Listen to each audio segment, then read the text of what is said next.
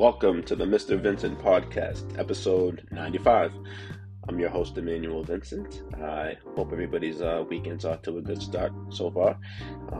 This is a special Saturday edition of the Mr. Vincent Podcast, as this podcast is for wrestling fans, because tonight it kicks off WrestleMania, the most star-studded two-night event, the biggest WrestleMania ever, all those superlatives. Yep, WrestleMania is here. Yesterday I talked to the homie for the pod, discussed a few matches on the card, including Belair versus Lynch, Charlotte versus Rousey, and of course Brock Reigns.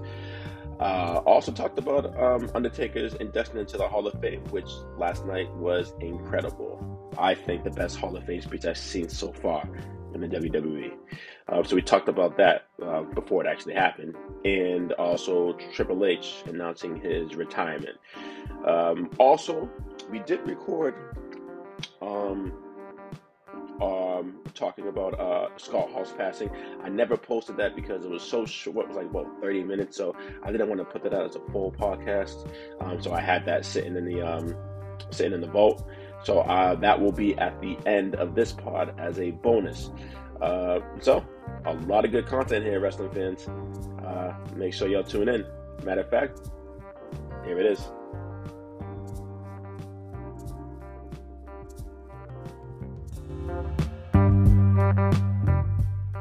The biggest, most stupendous two-night WrestleMania ever is this weekend, WrestleMania 38. It's only the second two-night WrestleMania. See, I hate when they do this. Anybody in general, like, I know you want to hype up your product and, pump up your biggest event, but it's only the second two-night WrestleMania. So you're not saying much by saying it's the biggest, most stupendous WrestleMania two-night ever. Yeah, like the adjective that they chose to market WrestleMania stupendous is like nobody under 75 uses that word. So definitely that has like Vince's prints all over it. The two night format is cool because, like, the company right now is so bloated with talent. They got basically 4 different divisions, and the two nights it allows different people to shine. But as a fan, it is a lot to watch, like 8+ hours in one weekend.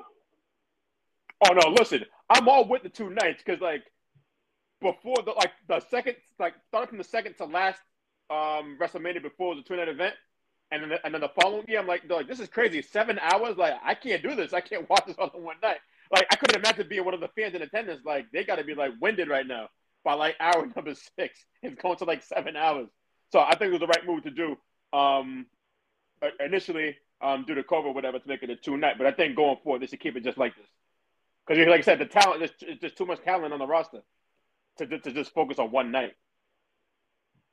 And I give WWE credit for balancing out the two nights pretty well. It's like there are main event quality matches on both cards.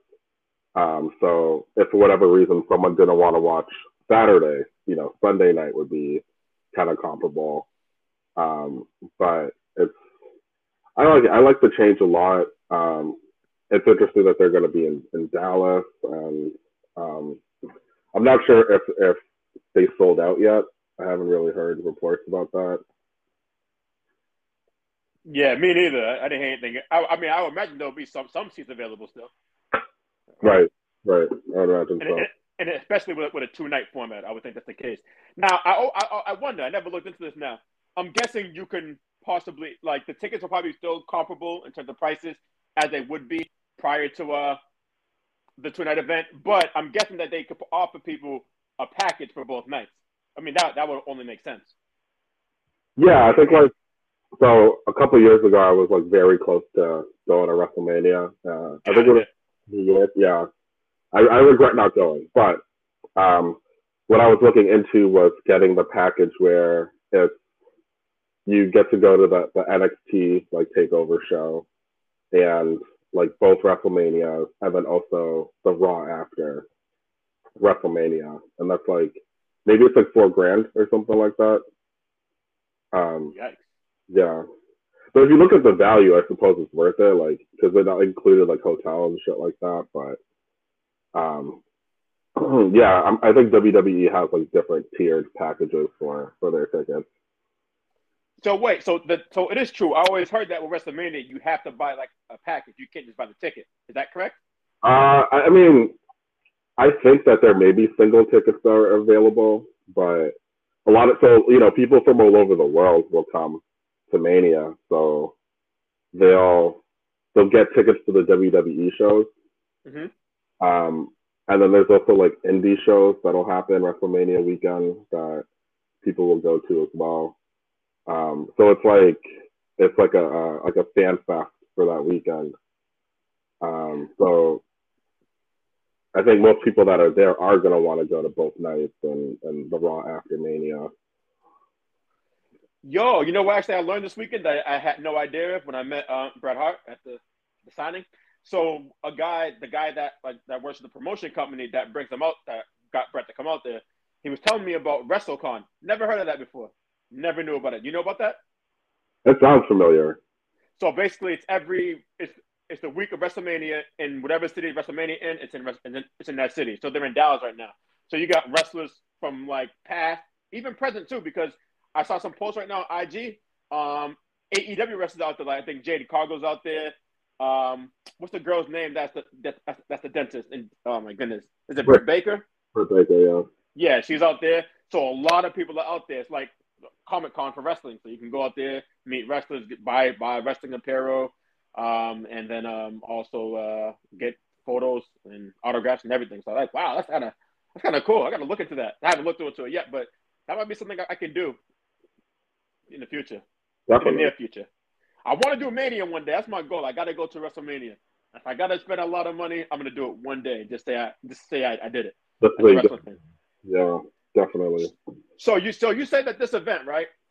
This WrestleMania, you think has a lot of high quality matches that could be made events.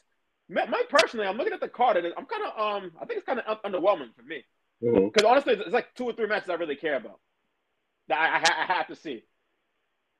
That 2 or 3 matches that would make me stay home. I'm gonna try to guess what the matches are. So, is one Edge versus AJ? Actually, you know what? I'm sorry. 4 matches. That was not one of them. I forgot about that. So Brock versus Roman, I'm guessing. Yeah, gotta be Brock versus Roman. I mean, looking at this card, the Seth Rollins thing. Have you been following what's going on with that? I seen that he still had to wait. So he's looking at. I think Vince said he's gonna get him an opponent at Mania on Monday Night Raw, but we haven't found out who that is, right? So they did a segment on Raw, and it was like Seth Rollins going to WWE headquarters, and he just has this really bizarre character right now. Like he's doing like Joker cosplay, basically. So he goes into Vince's office, and so Vince said that he's going to announce his opponent at Mania while Seth's in the ring. Oh, wow. So the rumor has been for months that it's Cody Rhodes. Cody Rhodes was the VP of AEW. He was there from the very beginning. And I guess over the last couple of years, his influence in the booking has taken a step back, and the owner Tony Khan has taken more of a role as the main booker, and also they could not come to contractual agreements. So Cody is with the WWE now, but the WWE has like during the show, they've teased over the last couple of Raws, they've teased that Cody was going to be there, and almost kind of like baiting people to watch. I watch Raw, but I have a really hard time getting through like the second hour. So over the last couple of weeks, I'm watching Raw because they're kind of teasing like, is Cody going to be there? Is he going to like call out Seth Rollins? Like it was just, and then the show would just end and nothing would happen. Like they've really kept it under wraps. if Cody's even going to be there. Yeah, so I knew about him leaving AEW and him signing with WWE, but I didn't know the whole backstory that you just dropped on me right there. So I appreciate that. Yeah, I mean, I guess that's cool. Kind of sticking to the up and coming competition that's AEW, to have an ex AEW talent and who's a booker there come to Mania Yeah. as a surprise. So I guess that's kind of cool. But I would think that it would be somebody who was even like bigger. Well, somebody who was bigger within their WWE stint on the card in the wrestling roster. But I don't know who that could be. So I think that's probably a good choice right there. That would be Rhodes. I mean, I think stylistically, like Seth Rollins versus Cody Rhodes would be like a really dope match. Like, No, it definitely would. That is true. No denying that. but it'll be interesting to see the route that they go with Cody, because the way that he was presented in AEW was like the main Totally guy. different. Yeah, totally. And that's my thing. That's what I was saying, because he was pushed as a main like upper card, like a top spot guy at AEW, but he was nowhere near that in WWE. Yeah, That's what I'm thinking. Like, if you're gonna bring somebody to Mania as a surprise, wouldn't it be somebody that was with the company? Wouldn't that be somebody who was a main, like a close to at least close to, or if not, a main card guy in WWE, which Cody wasn't. But again, like it makes sense if you look at it from the aspect of them sticking it to AEW. Then it's fine. yeah. And Vince is a very vindictive person. It's just I think that they're banking on the audience understanding that Cody is a big deal, that he was a big deal in another federation. So, like, and after Cody left WWE, he did New Japan. He was like in Ring of Honor. He like was building his name over the last couple of years, and I think WWE is. I think Cody's a star. I think he's a big star. Whether or not they book him to be a star and put him up against some of the upper echelon in WWE, like I think that remains to be seen. Yeah, I mean, it'll be interesting to see like how they would use him. Like, would they just like work off his career in AEW where he shined, and just like have him start from there when he's back officially on TV, and yeah, so that would be interesting to see. I mean, that's funny. I didn't even think about. See, that's how out of touch I am. I forgot about AJ Styles and Edge fighting. That could be go down as a classic WrestleMania match potentially. Is it a regular match, count out all that, or is it like no disqualification to your knowledge? So as of now, it's just a regular straight up match. They started building the feud a few weeks ago. Edge actually turned heel on AJ Styles. Yeah, I remember seeing the chair shot when he was like face down in the chair and hit him with the head of the chair. Yeah, but I haven't seen anything that happened since then, like within the storyline, how it developed. So basically, like Edge got like new theme music. He changed his appearance. Like he's wearing like suits now. Like he's totally went like fully heel. And AJ did return last week on Raw.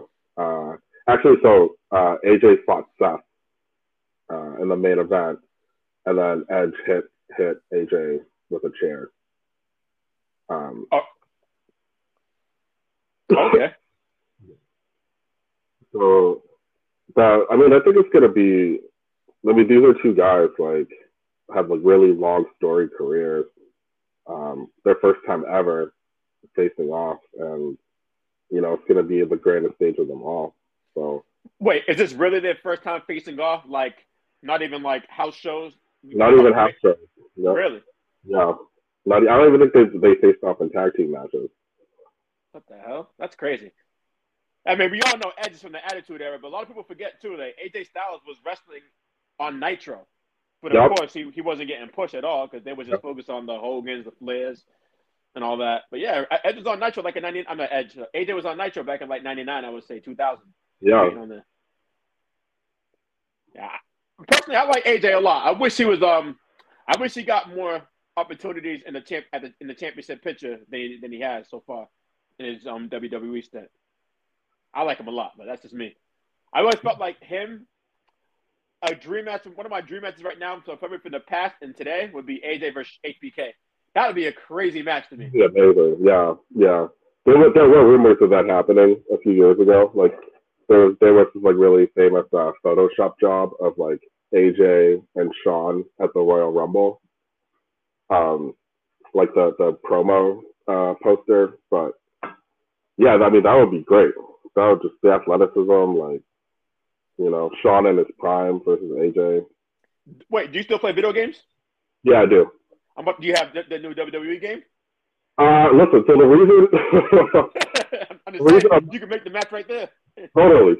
So like, the reason I haven't bought it is because like I know that if I buy it, like that's gonna take a chunk into my time.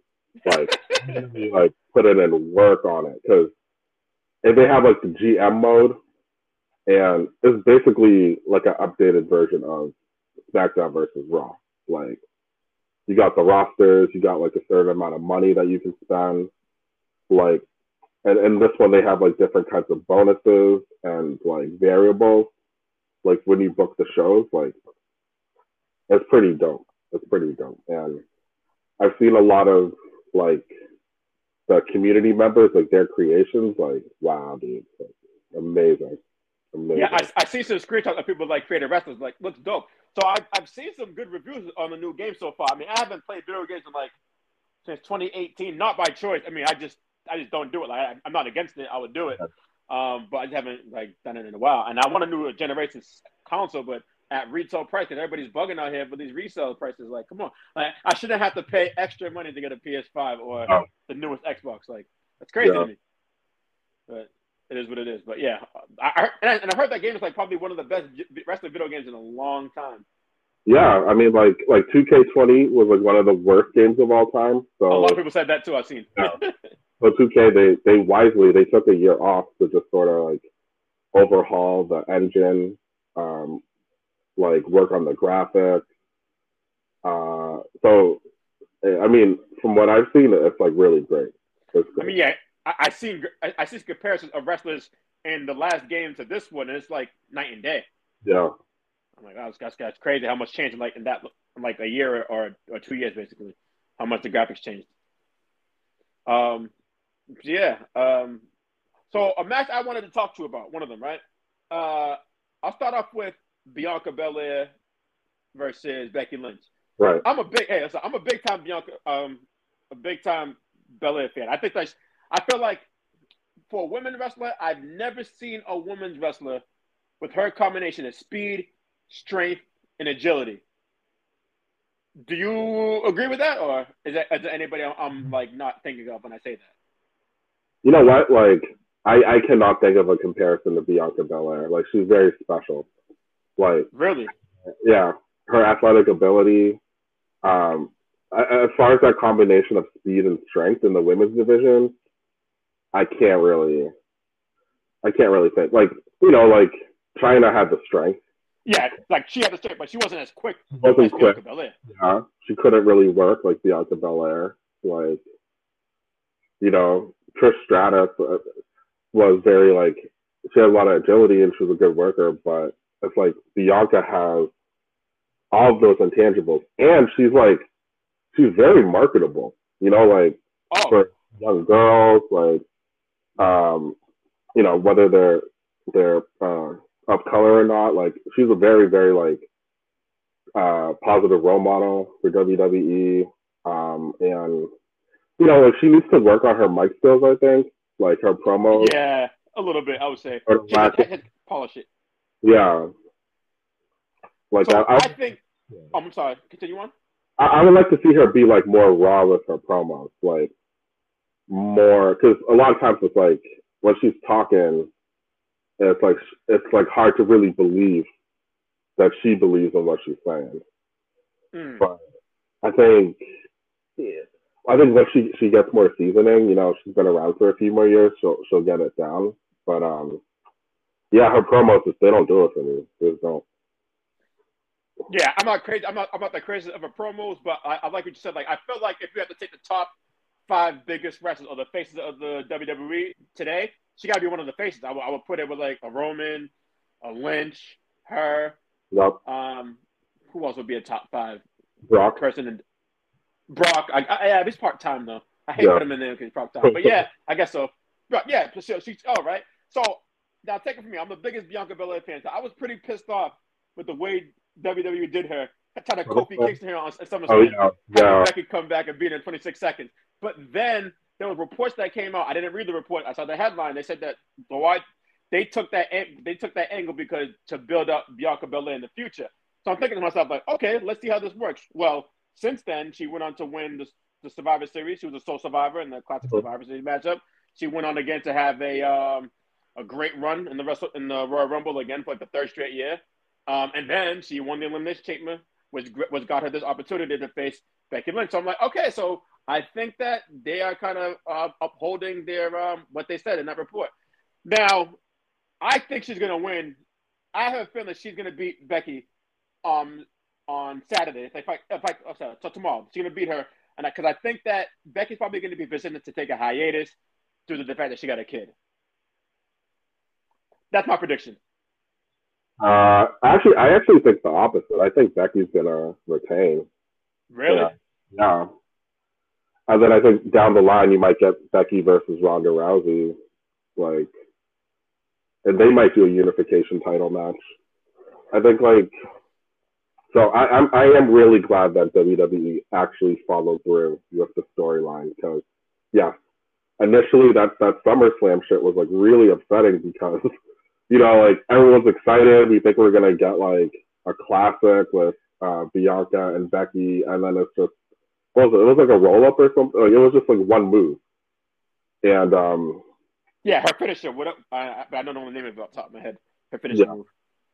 but it's like Bianca needed that title run to be longer and to like establish her and like where Becky is right now, like in her career, it's like she doesn't necessarily need the title. Like she's over, um, and I think they could have found a way to make the feud without putting Bianca in a position where she's chasing the championship because she was a good champion, you know.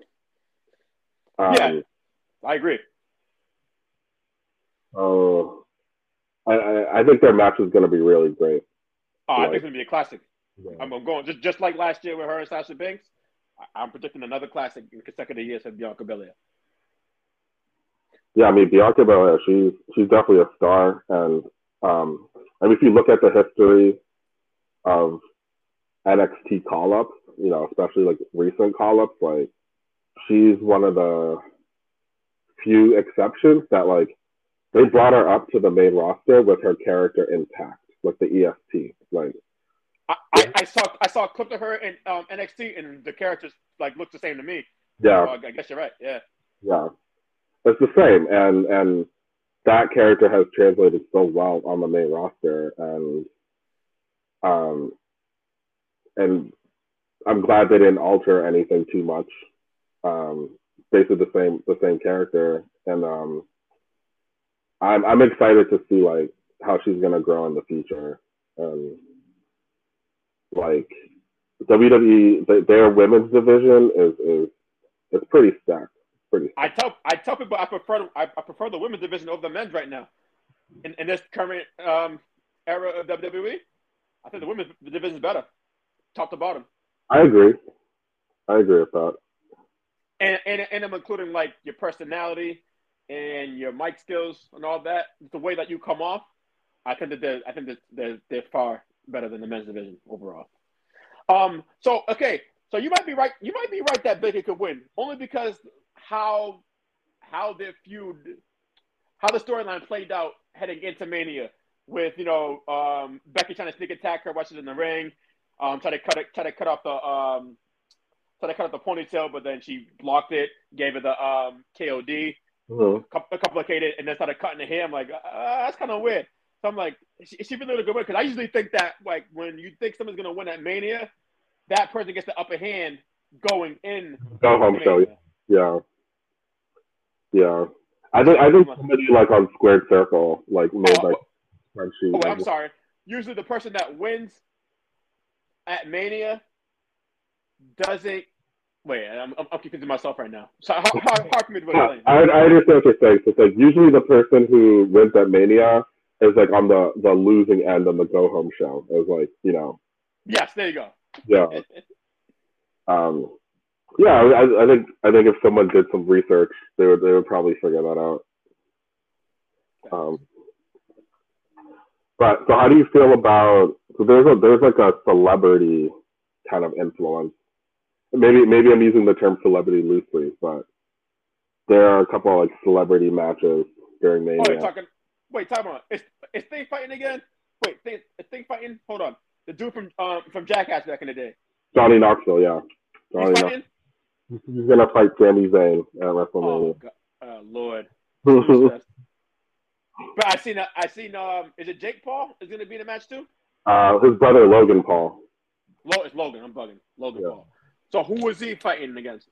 So he's tagging up with the Miz against the Mysterios. Mm. It still blows my mind that like Dominic is in WWE. Yo, I that's crazy. When somebody, I never forget the meme when somebody posted. No, wait, not the meme. When they posted a picture of him and Rey Mysterio winning the titles, the first father and son duo. Somebody said on Twitter, "Wait a minute, you talking about is that Dominic from the custody match?" I'm like, custody ladder match. Eddie Guerrero. I'm like, that's crazy. Because that period, I stopped watching wrestling around that time, so I wasn't following that feud. But then I went back and looked at it. I'm like, that's crazy. Dominic's he's wrestling now. That's crazy. It was an uncomfortable storyline.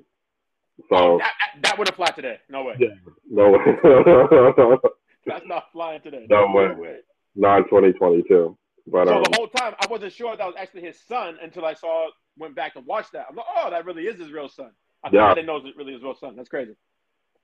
Yeah, he's pretty good. Like he's gonna need more time to like fully become well rounded, but um, he is really good, and it's so cool to see like Ray and his son team up, and Ray looks like he still looks the same basically as he did like 20 years ago, and he can still go. Like it's pretty amazing. And actually, like the Rey Mysterio, the 2K showcase and 2K22 is like based on his career.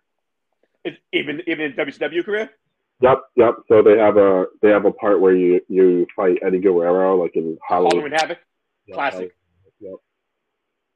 Wow, that's crazy. Hey, now you got up a good point. That he's still wrestling like he did 20 years ago. Isn't it crazy like how like wrestlers nowadays careers can be prolonged? Like for example, 20 years ago, you wouldn't see somebody Sting's age still wrestling right now. Or even I seen Billy Gunn fighting in AEW like a month ago. I was like, well, Billy Gunn fighting? How old is he? I had to Wikipedia that. 58 years old. I'm like, that's crazy. How is he still fighting right now? He even got you guys like in the upper mid to late 40s, like Edge. I believe AJ Styles in that same age range too. It's just like it's kind of like with sports. It's kind of like with sports, like traditional or quote unquote real sports. Yeah. Like guys like a Brady or LeBron. Because like medicine has gotten way better over the years. There's more emphasis on nutrition. And just there's so much more research out there to help like prolong your performance, whether it's in the ring or on the field or on the basketball court. But it's just crazy to think about that. It is. Like, it's such a change. Like like the way that wrestlers looked 20 years ago. Like like Bam Bigelow is like looks like he smokes a pack a day or something, and now it's like the wrestlers, they keep themselves in great shape, and it's cool because of that, we get to have these like really interesting matchups, like dream matchups, because the part timers they can still go. Mm-hmm. Yeah, I agree. It's beautiful to see, man. If you're a wrestling fan, like seeing all your wrestlers like age gracefully in the ring is great. Right. So I'm guessing that you're not excited about Ronda Rousey versus Charlotte Flair. I mean, I'm tired of seeing. I'm tired of seeing them interact at all, and this feud has just for me, it's just been very tepid. I think both of them are really bad for promos. Um, Yeah, I was gonna ask you if you're critical of Bianca Belair's mic skills, you gotta be really critical of Ronda Rousey in the mic. I I'm am. just saying. Can't talk. She can't talk, and um, I mean, I think she's very good in ring, and she picked up the wrestling business like very quickly. Wait, You think she's really good in the ring? I think okay, so I think her mat based style is interesting, and it's like different enough from the other women on in the Mm-hmm. division. I think it's good that she's back. It's good for the WWE. Like there aren't any shoot fighters really in the women's division. It's the same way like the men they have Brock, they have like to a certain extent Bobby Lashley, like guys that have credibility, and like the women's division doesn't necessarily have that. Just really Ronda and Shayna Baszler, And right? Shayna Baszler too, and like unfortunately they don't even use Shayna Baszler that well. Yeah, exactly. Like that's crazy. Like I always think to myself, why is she like being treated like she's like a jobber, basically, kind of, in a sense, compared to what she should be treated as. I think they Right. could do so much more with her, Right. but they choose not to. It's crazy. I mean, honestly, I think Vince is very superficial, and I think like he looks at the look, especially with the women. He looks at their look, and that's basically how he's going to determine how they get booked. Like Shayna I mean, Baszler. he's like that with men too. Oh He's like that yeah, with men too. that's true. That's true. Like like he he likes the bodybuilding types and stuff like that. But I think if there was a male shoot fighter, like they would be getting promoted, um like they are now. Like if you look at Riddle, Oh God. yeah. Well, you don't have to look at Riddle, but just as an example. Yeah, I know what you mean. But yeah, so wait, you don't you hate, but you say you're critical of things promos too. Charlotte Flair, I think she's not that bad on the mic. She's got a lot better, but sometimes she'll do that like awkward, sarcastic uh, tone, and like just kind of like Bianca. It's like it's hard to believe that she truly believes what she's saying. Um, I think she's incredible in the ring. Oh, Uh, absolutely. you You can know, argue she's probably the best quote unquote wrestler in the women's division. That's a strong argument. You can make a strong case for her, just from a stylistic standpoint and a technical stylistic standpoint. She's up there. I like her a lot in the ring. yeah, and she's the kind of wrestler that you can put in there with anybody. Like you can put her in there with someone who's green, and she's gonna make them look good. Yep.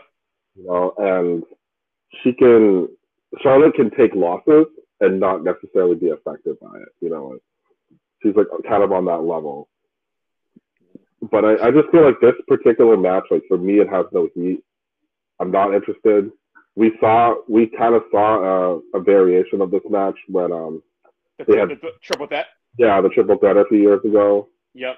But that was interesting because Becky was involved. So I don't know. I think all right. WWE has a lot of talent with the women, Mm-hmm. but as far as the main event talent that they push is very limited. You know, it's maybe four women on the roster that are continually competing for the championships, and You everyone are else. absolutely right, and I'll tell you what that is. That is Becky. That is Bianca. That is Charlotte. I'm not going to include Ronda because she just came back, and then I'm going Yeah, to say Sasha Banks. yeah. And maybe when she comes back, you can put Bayley in that conversation. I hear reports she's going to come back soon. I I hope see. I so. seen that. I see the headline. Yeah, maybe after Mania, perhaps. Like I think she's ready to go. Yeah. So 4, maybe 5, you could say. But yeah, you're right. They are very limited when it comes to like main cards in the women's division. So it's like those 4 or 5. Yeah, it's like a rotation of them. You Mm-hmm. know. Yeah. So honestly, I feel like the main event really should be Becky and Belair. But when Ronda came back, we knew when she came out at the Royal Rumble, I'm like, yep, here we go. She's gonna win. Yeah. And then I'm thinking to myself, who's she gonna be? Is she gonna go against Becky? I'm like, nah, probably not. And then when she came to SmackDown, oh yeah, she's going after Charlotte. But because I always thought that Becky was gonna fight Bianca Belair at WrestleMania just for the simple fact of the report I was talking about earlier. So okay, they're probably gonna fight at Mania. And I thought some way Liv Morgan would be involved in that, kind of like maybe a possible triple threat with them three. But I guess it's just Bianca and Becky, which I don't think is a bad thing. I like Liv Morgan too. I think she needs more. Well, she had a chance. She got her spot in the Sun or whatever recently when she was feuding with Becky around, was it Survivor Series they fought? It was before Survivor Series. I forget the pay-per-view. No, wait, they fought day one. Day one, yeah. And it was a great match. It was a great match. It was a great match. And I thought that Liv Morgan would be getting more of a push after that. Because honestly, I was like, yo, she's actually a really good wrestler. I was sleeping on her. I'm like, she's good. Oh, yeah, I like things, too. I like Rhea Ripley. I wish she was in the championship picture more. Yeah. I mean, like, now they're in a tag team together, and I'm not. I hate that. Wait, hold on. Thank you for bringing that up. So I'm pretty confused about this matchup. So it's the women's tag team matches, right? But you got women in SmackDown and on Raw. You know what? I think and it doesn't make any sense. And I think sometimes WWE sort of just picks and chooses like when they want to enforce the brand split when it matters. Because the other day was like Natalia and Shayna Baszler were on Raw, and I think they're just like, I think they're SmackDown superstars or something like. And the commentary just sort of in passing was like, yeah, by the way, like Natalia and Shayna are here from SmackDown. Like it just, I don't get it. But I guess they only have one tag team championship in WWE, I think. So wait a minute, you said there's only one. There's not one women's tag team title. There's not a Raw women's tag team title and a SmackDown women's title. Oh, there's only one. Oh, okay. That blew my mind because I thought that there was two for each brand. Okay, now that kind of makes more sense now. But still, the cross branding on WrestleMania is kind of weird. It's forced. They don't really do that. Yeah. How do you feel about the Street Profits? The Street Profits? Yeah. Wait, are they on the Mania card or no? Yeah, so actually they're in triple threat match for the Raw Tag Team Championship versus Alpha Academy and RK Bro. Oh, okay. I like the Street Profits. Is it Montez or Montrez? I'm bugging. Montez. He's a great athlete too. Yeah, he is.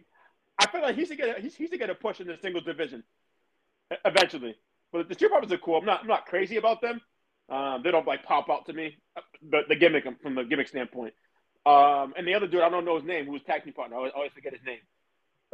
Angelo Dawkins. Okay. Yeah, he's okay. Not bad. Well, are you big on them? I mean, I appreciate like any good talent from the new generation because there really isn't a lot. But yeah, I think they're good. I think that like they're another act that from NXT that came to the main roster and like barely anything was changed. I like tag teams where you have like the high flyer, and then you also have the bruiser that comes in for the hot tag. I love that. Yeah, I love that. I think they do a really good job with that. So who would you compare throughout the history of wrestling? You following wrestling. Who would you compare Dawkins to, like stylistically? Is there anybody you would compare him to? In a tag team? No, not necessarily tag team. They could be in singles competition. I mean, I don't know. I don't want to be too on the nose. Like D'Lo Brown? I don't know. Like that's crazy. I was gonna say that's he reminds me of D'Lo Brown. Yeah. He definitely reminds me of D'Lo. Yeah. He got that D'Lo swag though, you know? Yeah, no, he does. That's funny. Yeah, so okay.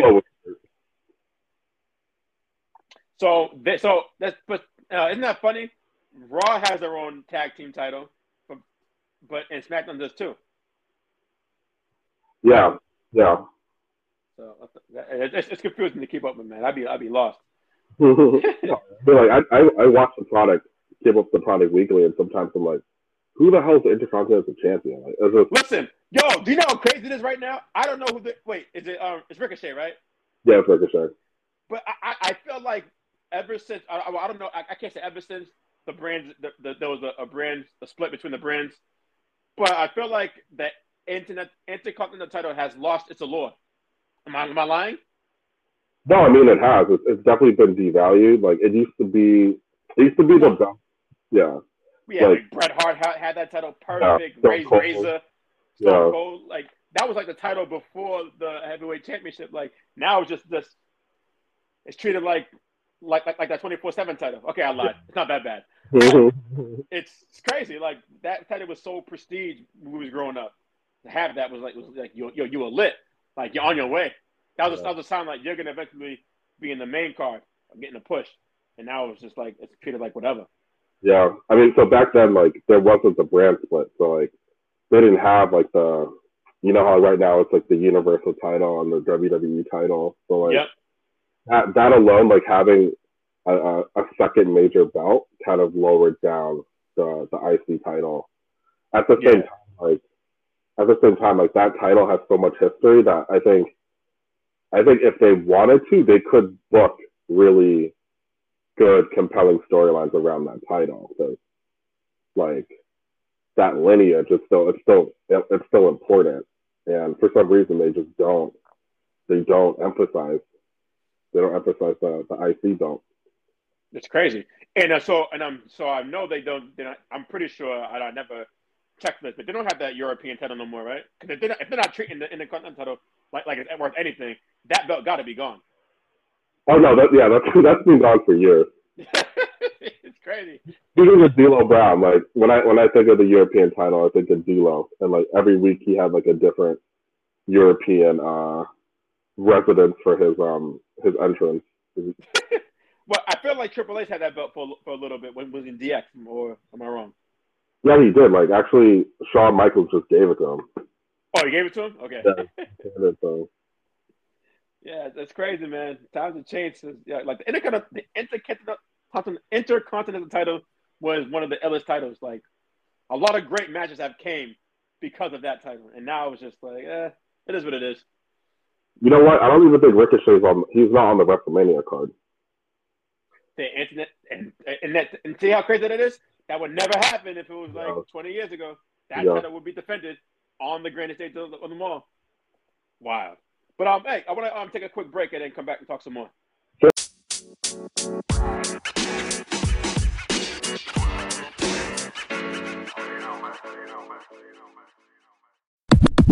All right, so I want to talk to you about one more match. The biggest WrestleMania main event ever, supposedly, Brock Reigns. What was it, like part 5 or part 6? Right? Like 5, 6? This is like at least part 3 for WrestleMania. Maybe this is the 4th time. Oh yeah, I was talking about like in general, but I think you're right. Like 3 for WrestleMania. So winner takes all, title unification. I'm not really. I want to say I want to watch the match. I'm not really hyped for it because we've seen them so many times. Here's my thing, right? I really, really like Roman Reigns. Whoever decided to make him heel, they deserve a pay raise and a half because he is fucking killing it as a heel. Like he was born to be a heel, not a face. I love him on the mic, and I love what he is doing in this role. How do you feel about Reigns being heel? Man, I think he's like one of the best heels that WWE have had. Easy. In a really long time, and I think like the evolution of his character, and how well he's been presented and how well he's been booked, like the presentation of the bloodline, like having Heyman, like it's like they found a way to make Roman very special. And like set apart from everyone else on the roster. And I think WWE, they finally stopped being stubborn, and they made the switch, and it's been paying off. And I'm hyped for the Brock match because like although like we have seen this match many times, like we haven't seen this Roman like go up against Brock. We haven't seen Well, they did fight in didn't they fight in October in Saudi Arabia? I didn't watch the pay-per-view with that, so I didn't see that. But didn't they fight at Crown Jewel? I think they did, but I forget who won. Well, I believe Reigns won because I believe one of the Usos super kicked Brock. Okay, yeah, so there were shenanigans. Yeah. But we haven't seen the stakes like this high between them, where it's winner take all. And I think WWE did. Did you see the shit that happened in Madison Square Garden? Like they had the footage. I didn't see the foot. I seen the still photos when they like replayed it on Raw.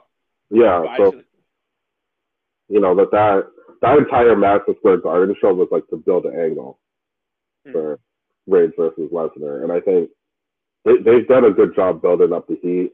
I'm really enjoying this run of Brock Lesnar's right now. Like he seems like he's having fun out there for the first time. Cowboy Brock. Yeah, Cowboy Brock, you know. It seems like he's enjoying himself. His promos seem like they're natural.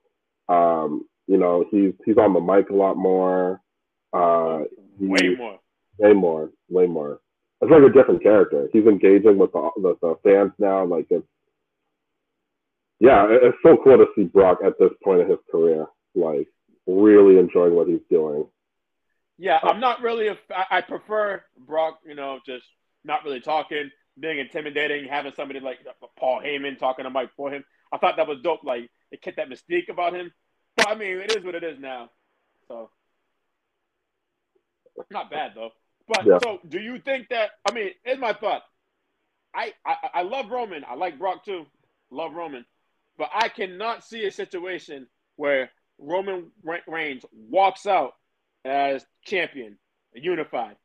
He had the title for like what 2 years now? We in 2 years? Like that's crazy to me. It's been well over. But I think days wise it's been like 2 years. Yeah, I think so. Let me try. So my thing is like, damn, are they really gonna have this run being extended? But at the same time, if Brock is a unified champion, he's a part timer. That's gonna be bad for the company, I think. Yeah, so I am against Brock winning. And the reason why is because I think WWE needs to start thinking long term. Like yes, thank you. Like I love Brock, but like let me tell you two things. So predictable with Brock. Number 30 at WrestleMania, it was Brock. Oh my God, he's gonna win, and he does. I seen a lot of people weren't really happy about that ending at the Mania match. Then Crown Jewel started, Elimination Chamber. Even my man was on Twitter like, Brock's gonna win and face Roman. So predictable. I'm like, you're damn right it is. And what happened? He won Crown Jewel. He's going to Mania to face Roman. It's like, but Brock it's so predictable with him. I feel like at times it's kind of whack. Which is why I'm like, damn, he's really gonna have both titles walking out Mania? I mean, I don't know. I think it's probably contingent on like whatever deal he signs.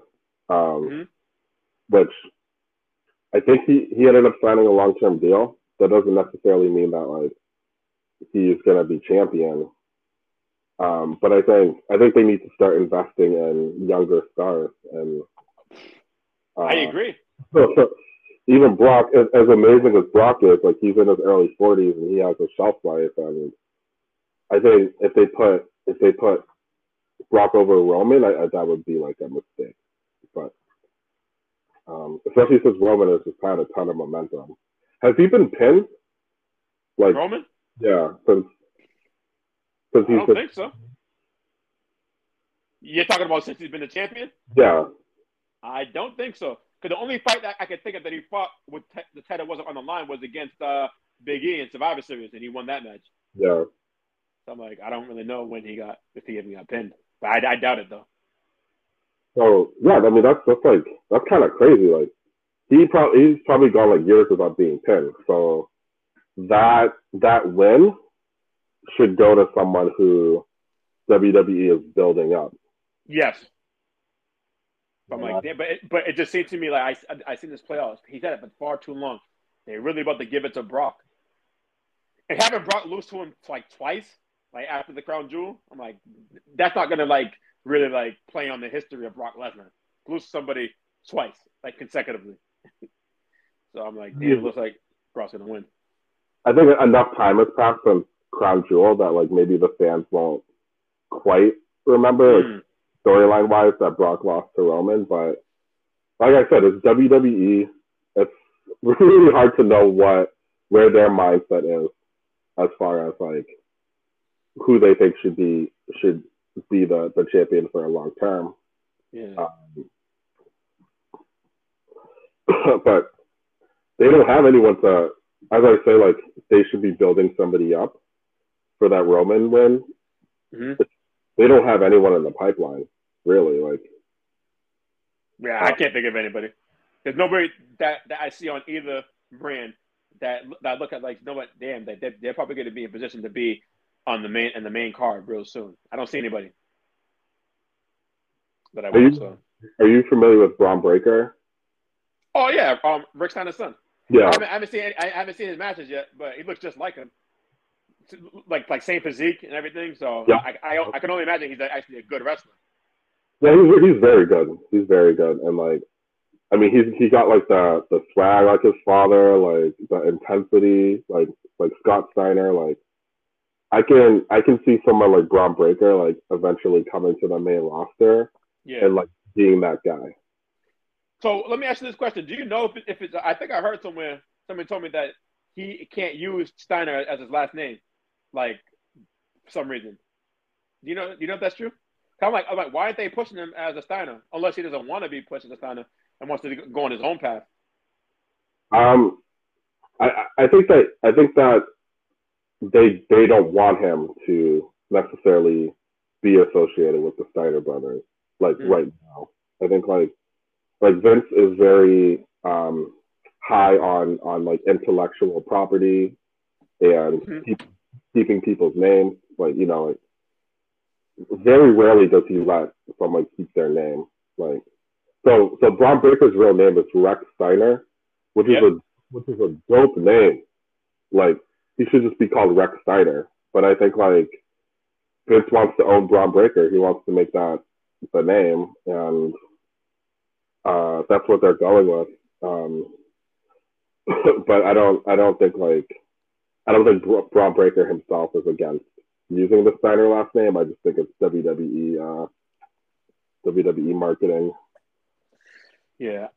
I gotta check out one of his matches. I started recording. I added NXT to my YouTube TV library a couple of weeks back, so I might have to go back and watch one of those shows and watch him compete because I haven't got a chance to do it. I always say I'm gonna watch him, but I never did.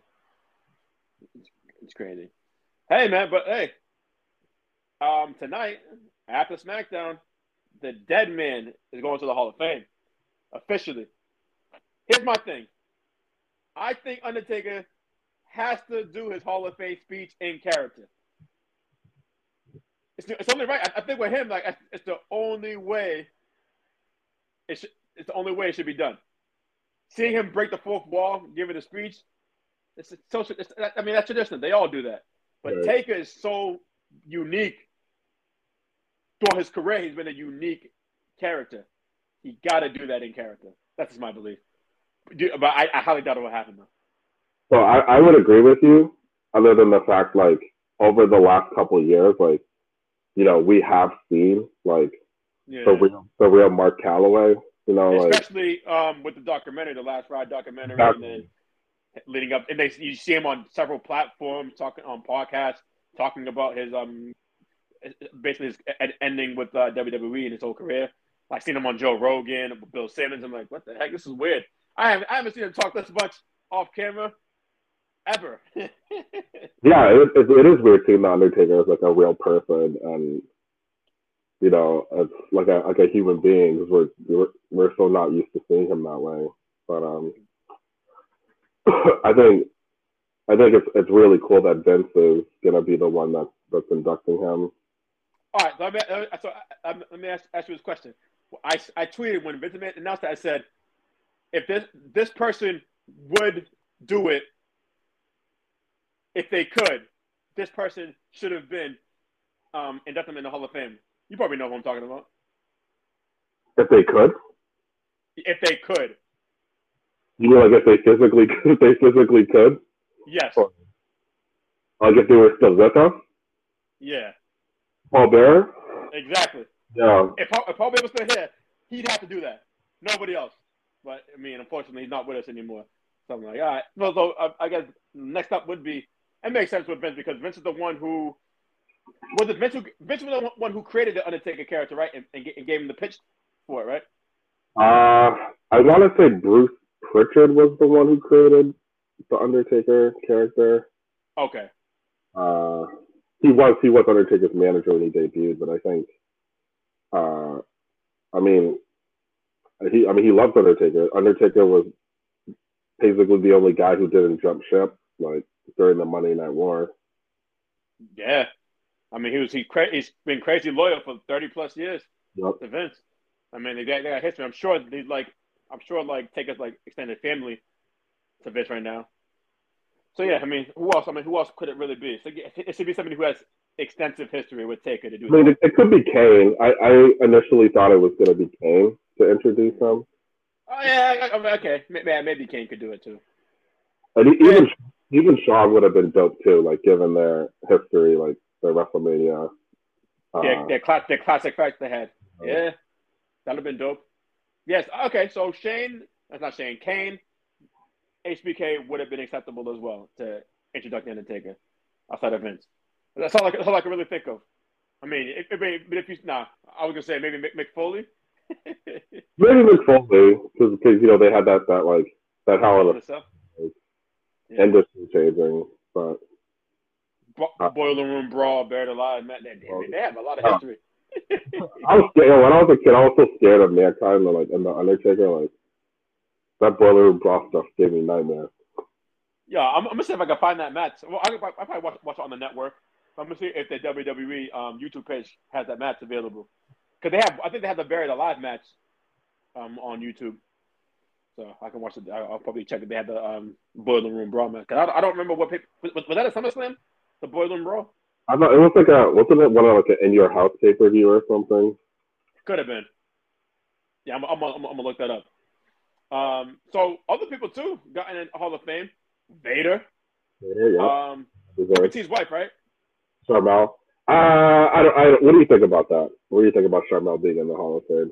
Honestly, I felt like she was on camera when I wasn't watching wrestling like that, so I don't really know about her. So she didn't compete, right? She's just a manager. She was just a manager, and it was mostly during Booker T's King Booker gimmick. So this is the ruthless aggression era. Yeah, right? Wrestling. Yeah. Yeah, I wasn't watching wrestling like that, so I really not familiar with her. So what do you think about it since you know more about her than I do? I mean,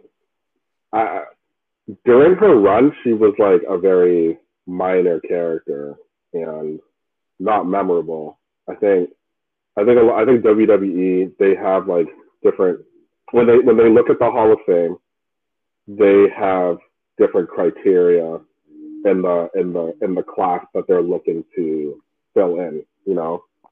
Yeah, see that's funny to me because like I've been thinking to myself like, what the hell criteria do they use for the Hall of Fame? Because I mean I have a sense of what they do for like the NFL or the NBA, but with WWE, what the hell is that criteria? I want to know. Like I want to ask somebody who works for them one day, what is the criteria to be in the Hall of Fame? Because I don't get it. I mean, she's in there, so apparently it's apparent to me based on what you told me, she ain't no sensational Sherry. Damn sure ain't no Miss Elizabeth. Damn sure ain't no Miss. Damn sure ain't no Miss Elizabeth. What is she doing? I mean, the criteria is if Vince wants you to be in the Hall of Fame that year. It's not like the Baseball Hall of Fame where you have like a group of writers that are voting. It's like this one man who makes these decisions every year, and then part of that is like being in his good graces. Like like Macho Man for years deserved to be in the Hall of Fame. Absolutely. I think we know. I don't know if you know the rumors or urban legend, but like, what is it? So there's this rumor that after Macho Man left, to go to WCW, like Vince never brought him back in, even when he was bringing back other people that had left. So there was like this rumor that Macho Man had a relationship with Stephanie McMahon when she was like 17 years old. Wow. Never Yeah, heard that before. really? And Really? yeah. So the rumor is that Vince found out about it, and he was extremely pissed off. And since then, like Macho Man was never invited back to WWE. He he was posthumously inducted in the Hall of Fame, but he, he was never able to get his moment while he was still alive, and I think a lot of Which is a that, damn shame. yeah, it's a personal vendetta, and I mean whether or not that rumor is true, like I don't think it'll ever be substantiated, um, but I think it just comes down to like, well, what makes the WWE Hall of Fame not as prestigious as other Hall of Fames is that the criteria is based on like very superficial things. Yeah, I Um, mean, so it's really like subjective. definitely, definitely. I No mean, objectivity at all. But I mean, at the same time, most of the people that are in the Hall of Fame, I feel like most of the wrestlers at least deserve to be in there. I would say, right? More so than not. yeah, I would say so. I would say so. Like you look at like contributions to the business, like there really isn't a lot of people that are not in the Hall of Fame that deserve to be in the Hall of Fame. At the same Is time, oh sorry, what'd you say? oh, like with the quality of like the classes every year, I think starts to kind of dwindle, which is why you have a situation where you're bringing in like a Queen Charmel to be in the Hall of Fame. Um, I think WWE is like running out of like quality people to induct every year. Yeah, because I was gonna say I would think it's in the Hall of Fame. Is Lex Luger in the Hall of Fame? Has he got inducted? No, no, Lex Luger's not in the Hall of Fame. That's a crime. The total package got to be in there because and I feel like there can't be any like bad blood between them because wasn't he featured on a WWE special recently? Like I feel like within last year he was I forgot what the show's called. But they had a special on Lex Luger about his trials and tribulations. no. Like he's very You sick right now. say he's very what right now? He's like very ill. I think. Really? No, he I saw that. I saw that he's at Wrestling Con right now. I saw I think Buff Bagwell saw on his Twitter posted a picture of Lex Luger there. yeah, like he's been very ill over the last couple of years. He doesn't look the same at all. Oh, Like definitely not at all. not at all. Looks very Um, like real skinny. I don't know. I think between his like run in WWE and WCW, like Lex deserves to be in the Hall of Fame. Oh, absolutely. And like I said, like now that they've obviously like they took over WCW, you can't deny him Hall of Fame entry Yeah, with his exactly. career in WCW plus WWF Yeah, or WWE, whatever you want to call it. But he was there when it was WWF. right. I'm happy Beta got in. I love Beta to me is the most athletic, big, or would you call him a big? Yeah, but a guy at Yeah, his size, yeah. I feel like he's the most athletic wrestler. I just saw footage of him doing a somersault off the turnbuckle. Yep. What the hell? At that size, the only person I would that could compete with him from like a build, similar build, is Bam Bam because of athleticism. And even then, like Vader is like way more stout than Bam Bam. Like, Yes, I think he's way more. I think he's more athletic than Bam Bam. But the only person that can come close to my mind right now is like at that size, similar size, is Bam Bam. Vader it's crazy. you know, So I wonder what the hold up was with him was for. I don't know. I mean, like if you look at his WWE career, he was not necessarily given that strong of a run. And He had that one feud with Shawn Michaels. yeah, I think SummerSlam '96 they fought for the title. yeah, yeah. But outside of that, he didn't really get any other pushes. Well, what happened was like during that match, I don't know, like Sean had felt that Vader had like botched something, Oh really? So yeah, so he like kicked him in the head a couple. It was like you can watch on the network. Like he kicked Vader in the head a couple of times and like calls him an idiot. And the story is like Vader went in the back and he was like in complete tears. And you can imagine this huge guy feeling like that sad about the match. But um, yeah, it's like Vader. I think his run in WWE was not as strong as it was in other places. Like WCW. He was in NWA, right? Yep, he was in NWA. He was in New Japan. Mm-hmm. But he definitely deserves to get in. Definitely. Absolutely. Vader was a man, you know. And then I can't recall like a person, an announcement coming that late about something getting to the Hall of Fame that happened with the Steiners. Yeah. Like last week. What the hell was that? Like what? Wait, come on. It was this week. This past Monday, right? It was a couple of days ago when that was announced. What the hell? I'm like, yo, the Steiner brothers. Why are they getting pushed back? Why are they not getting? Why are they like? Oh yeah, and the Steiners are getting in. Like the Steiners are legendary. Honestly, I feel like when you talk about the greatest tag teams of all time, that duo doesn't come up that much, which is crazy to me. And they should, because they're totally up there. You know. Absolutely. I mean, you got the Legion of Doom, Demolition, the Dudley Boys, Hardys. But yo, like those Steiners were lit. I don't remember their run so much in WCW as a tag team, but I love them in WWF. I mean, yeah, they were just. I mean, I would put the Steiners up against like any of those tag teams that you mentioned. I would too. Quality. I mean, I'm talking about just in ring work. Definitely. Yeah, definitely. I mean, they deserve their shine, and arguably, like Scott Steiner had a successful enough solo career that, like, you know, he could have been inducted in the Hall of Fame by himself. Not in WWE, but like his run in WCW. Yeah, his run. I feel like WWE didn't really use him well.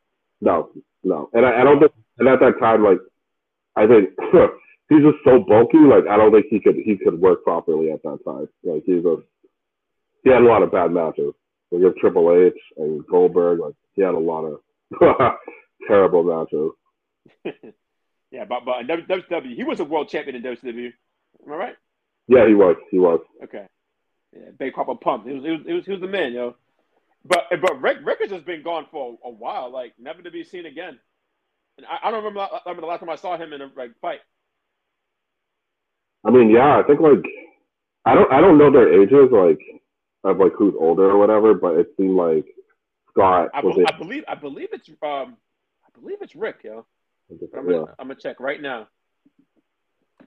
Because Scott definitely had the longevity for his career, but I also think like the Big Papa Pump persona had a lot to do with that. Like, you know, like he had that connection with the crowd that Rick didn't really have. Like, yeah, like you couldn't like portray him in that way. Yeah, he just didn't have that like kind of personality for it.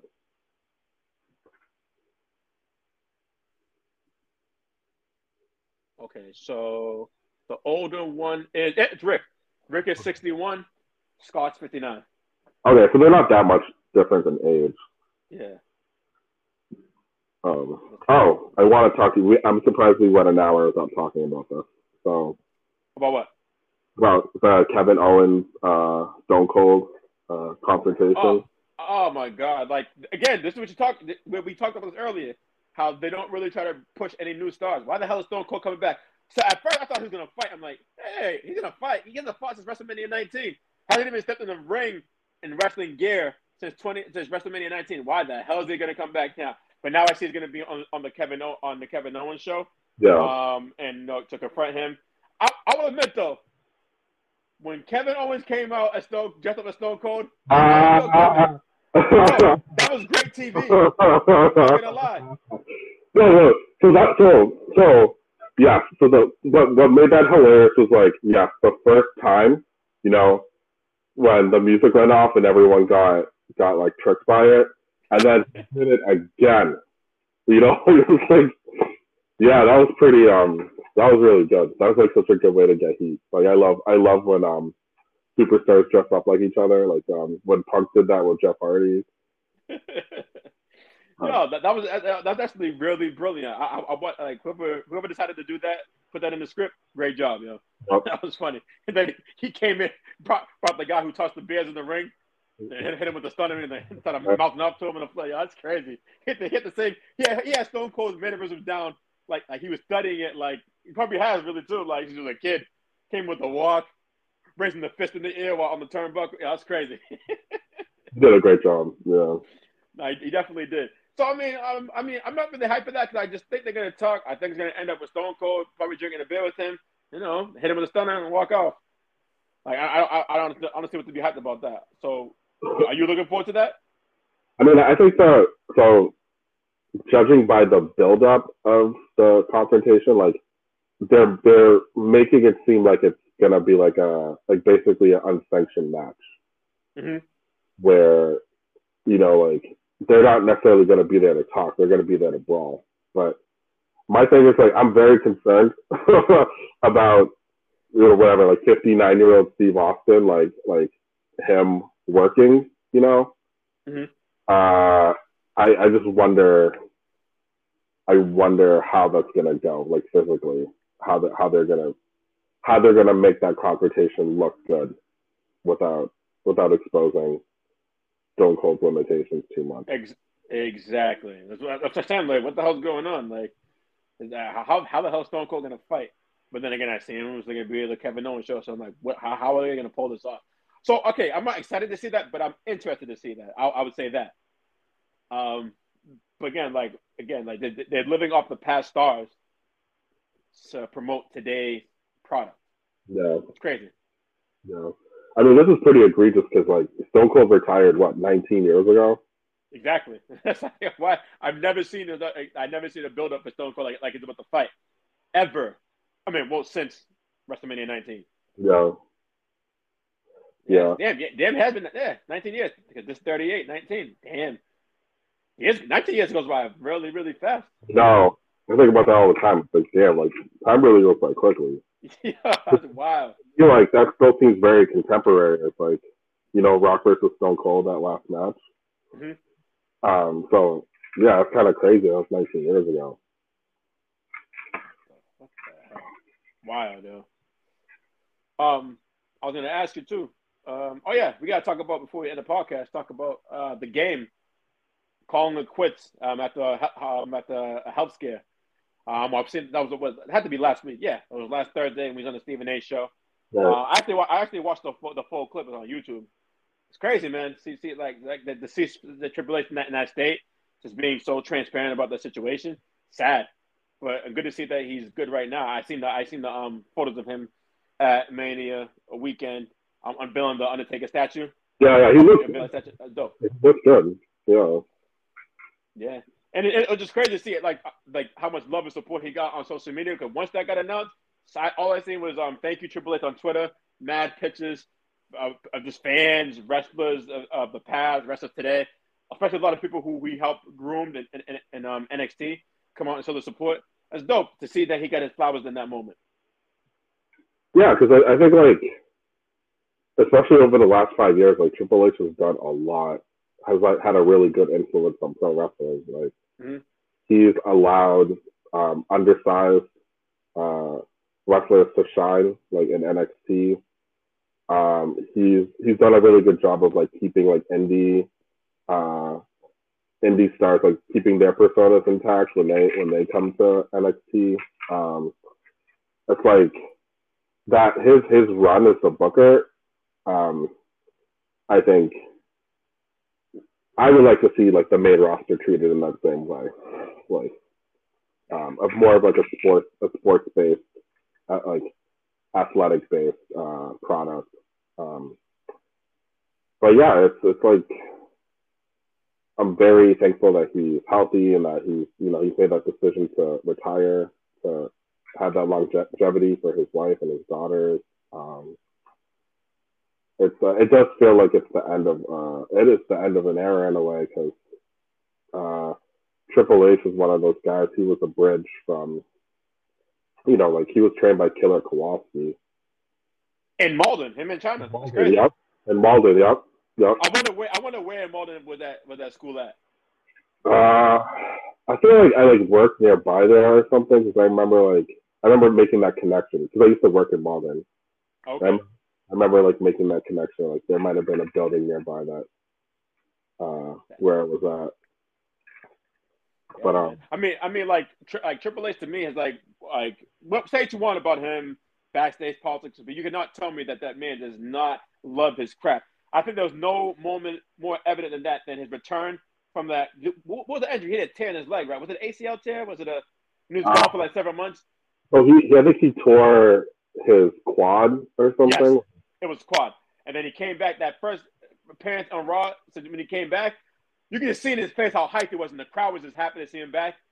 And he's like, yo, like he really loves, and then he's just talking on the mic, cut an ill promo. Like he lives this. He breathes wrestling. Like he might love more. I think like at least he like. I feel like he shows that he loves wrestling more than anybody else. I think in history of wrestling, if that makes sense.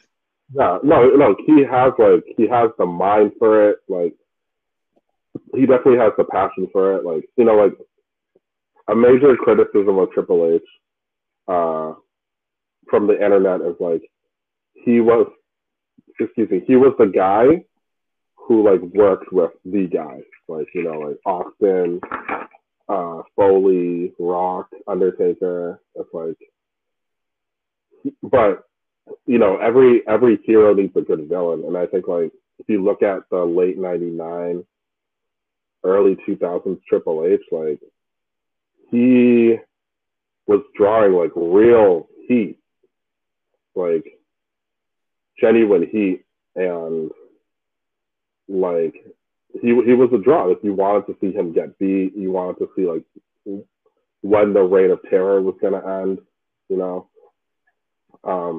And then later on, when with Evolution, like starting that, like with Flair and Orton and Batista, it was like Triple H was like established Mm-hmm. and also was given credibility to these like younger guys um, for the next generation, and and then also like having Flair with him for like that kind of guidance and stuff like that. Triple H has like really been able to reinvent himself in many Yeah. different ways. And I think he was more than just a guy that was there alongside the greats. Like I would put him up there. I would put him up there. Mm, I maybe was gonna not. ask you. Oh wait, continue that. Yeah, like maybe not on the same tier as with Steve Austin or The Rock, but he's definitely in that upper echelon near them, just because like his his body of work over the last like 20 plus years, and that he was able to adapt, change, improve as he got older too, and Mm-hmm. uh, like even up until a few years ago when he was last competing, like he was still pretty good in the ring. He still, Yeah, I believe his last match was at the Mania against Batista. He looked was pretty good that, in that match. was that his last match or was that Batista's last match too? That might have been his last Mania match. I'm sorry. Yeah, I forget what his last excuse me, what his last match was. Do you think he's the best heel of all time? I see some people say that he's the best heel of all time. I'm like, you know what? I'm not mad at that. I don't know if I agree with it, but because I feel like he is. There's certain wrestlers that are made to be a heel, like Roman is. I think Triple H is that wrestler can only be a heel. It's hard for me to say all time because of, like contextual like um from when I started watching TV, I would say yeah, like because Okay, yeah, that's what I mean. Man. yeah, I'll say that your experience watching wrestling is he the greatest heel to you, based on what you see. Yeah, I'm yeah. not sure if I agree, but I think about that. But he's good. But he's up there. Not mad at that choice at all. I mean, he's up there because not only was it like the storyline stuff that made him a heel, but like the backstage uh political aspect of it, he marries the boss's daughter, I mean, and even before that, him being a part of the clique rubbed people the wrong way. yep. So they started with that, and then, like I said, he went on to marry the boss's daughter, and I'm sure that rubbed even more people the wrong way, having that. So Yeah, yeah, but not like he's a hard worker. I love his passion for the business, and like I can't picture Triple H being like some of these wrestlers who like go on tour to like meet and greet and stuff like that. I think that he's just too like he'll be too like busy like working behind the scenes in NXT or WWE. You know what I'm saying? At some capacity, that he would never like do that. Like that would be like I want to say beneath him, but he's just like I can't do that. I'm too busy doing these things. Like he's like loves being around the business so much. yeah. And I would say that would be beneath him if he was like signing autographs and stuff. Like, know, he has like that acumen. He has like the wrestling acumen, and uh, he's business oriented. I would like to see him be involved in WWE long term. Even Yeah. if he's not fully healthy. Yeah, man. Yeah, so it's a great, hell of a career.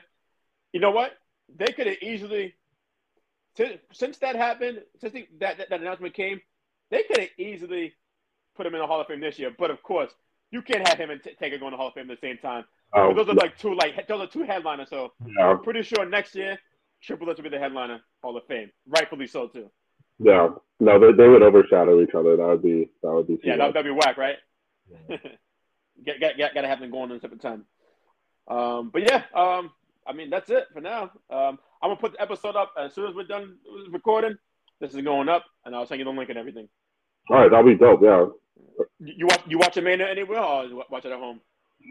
I'm probably gonna watch both nights at home. Okay. Yeah, I'll probably be home too. Whatever, get some food, throw back some beers for my guy Stone Cold, and then watch the event. Hopefully it's great. Hopefully it's better than what I think it's gonna be. Because like I said, overall I felt the card underwhelming, but you did tell me. I forgot about the match, the AJ Styles and Edge match. I think that's gonna be. I think that can potentially be a classic Mania match. I think so too. I think they're gonna steal the show. Yeah, I wouldn't shock me if they did. Well, all right, man. I'll talk to you later. All right, bro. Thanks. See ya. No problem, man. Take care. All right, so as I did mention in the intro, I do have an extra bonus clip showing love to the late, great Scott Hall, a.k.a. Razor Ramon, a.k.a. the bad guy. Rest in peace. Here it is. I know just how big of a wrestling fan you are with me, so I got something about that because I still can't get over the fact that he's gone, yo. I know. I Yeah, know. so I mean, all right, so it's been about 48 hours or close to that since we lost the great Scott Hall, aka Razor Ramon, one of the most influential wrestlers in the history of wrestling, certainly in our era. Are you still over the fact that actually happened, or like actually, what was your reaction to when you heard the news? So initially, I heard the news that he had gotten hip surgery, like a hip replacement, and there was a blood clot that got loose, and he ended up having 3 heart attacks. I mean, I was shocked. I was really shocked that um, Scott Hall was gonna be gone, and I think it was like Sunday there was reports that he was on life support, and that he was still alive. So part of me thought, this is Razor, like he's gonna pull through. But the news is very devastating. It's very devastating. And as someone who Scott Hall was influential to many generations in wrestling and wrestling fans. He had involvement with a lot of like pivotal moments in wrestling. Um, from all the way back from the new generation to WCW to um, beyond WCW. He did TNA stuff. Like he was extremely influential. I'm still Yeah, shocked. yeah, definitely. Like I remember the first time I ever seen Scott Hall debuted in '92, I believe. as Razor Ramon in WWE, and I just thought to myself, like, as a kid, like, yo, he's a cool guy. Like, Yeah. and then when you get older, like, I feel like his coolness still can still cross over to when you're an adult, like that you can relate to him, just how cool he was. Like he's one of the dopest people on the mic I think ever. His style, the way he talked, the way he presented himself, like he just like oozed with charisma on the screen. I'm like, yo, this is one of the illest dudes ever. Like he really made it cool. I think for me, he's like the first wrestler I seen that made it cool to be the villain or the bad guy that he called himself. Yep. Yeah, because he had his charisma. He was the character. That character was based on Scarface. Yeah, exactly. And actually, Vince McMahon had never seen Scarface. So when Scott Hall came up with the Razor Ramon character, Vince thought it was just a complete original creation. And yeah, with Razor, it's like I feel like you can take that character and put him in any era, and even in the current era, he would have fit in perfectly. Absolutely. Yeah, just like that perfect tweener. You know, he's even when he was a face, he still had that kind of like edge, pardon the pun, like to him. And yeah, he made it cool. He made it really cool to be a wrestling fan, especially in WCW days with the NWO and the Outsiders. Like, yeah. Yeah, exactly. I mean, and during his tenure in WWE, back then WWF, you know, he was like one of the most accomplished Intercontinental champions of all time. 4-time Intercontinental champion. Had the classic match with Shawn Michaels at WrestleMania 10, the first ever ladder match, which is I think it's a top 5 match of all time. Still to me today. Agreed. Totally agree. Yeah.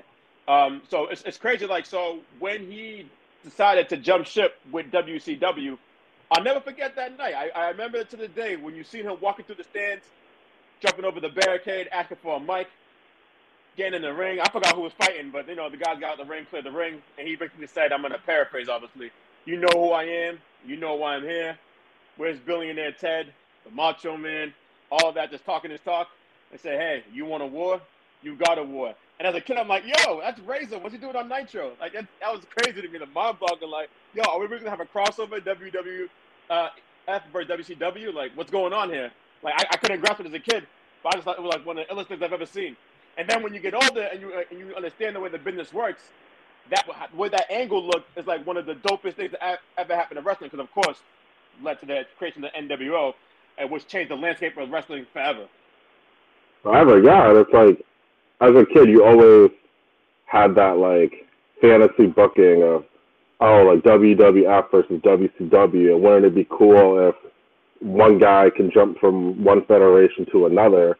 So when Scott Hall came out, and at that time, you know, nobody was referring to him as Scott Hall, you're just like, whoa, like, what's going on right now? Is he signed? Why is he on WCW TV? What, like, it added so much of intrigue, and also blurred the lines about in wrestling, like, what's real versus what's not real.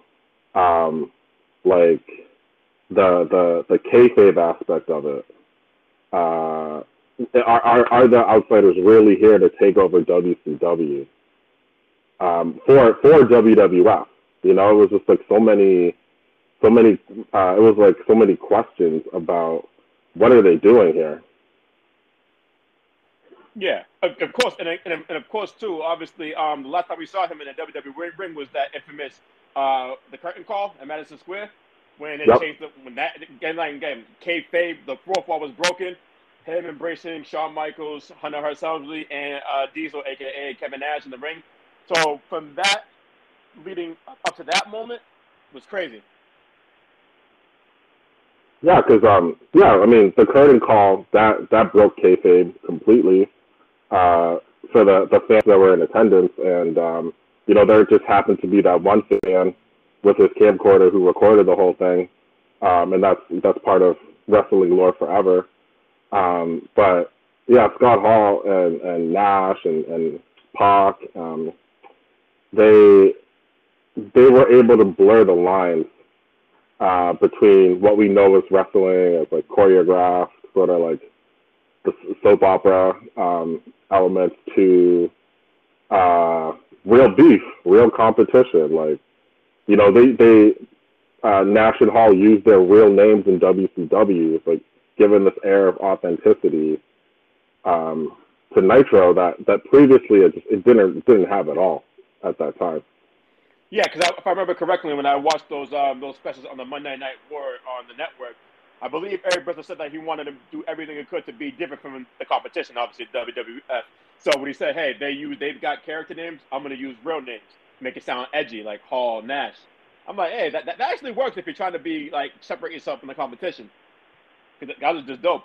And then the fact that you've seen just the way like exactly like you were like, let's like, hey, is this? We know wrestling's fake, but this stuff might be real. Like for example, the moment when they were outside at the outside in the back at the trailer, and Rey Mysterio jumped on the Kevin Nash, and Kevin Nash caught him and threw him up against the trailer. I'm like, yo, like this is crazy right now. I mean, it looks real. They were getting beat up with they were beating up somebody with bats. Maybe it was the Macho Man. They were beating up with bats outside, and then Rey Mysterio came out. Yeah, I mean, so that particular segment when it aired on Nitro, there were people that were calling the police in that town because they thought the shit was real. Like they thought there was like an actual assault going on. So Yeah, as I peeped that in the special. I was like, that's crazy. They really got like scared. Like, hey, there's something going on over here next to my house. You guys might want to take a look at absolutely, this. Says yeah, Crash. and I Mm-hmm. no, go ahead, bro. Oh no, my fault. Go ahead. Sorry. Yeah, because at that time it was like that was post kayfabe and sort of um, Vince McMahon labeling wrestling sports entertainment. So people were in on this idea that wrestling was a work, but um, yeah, with the outsiders and the NWO, they changed all that. They made it seem like this was a real competition. This was a real takeover.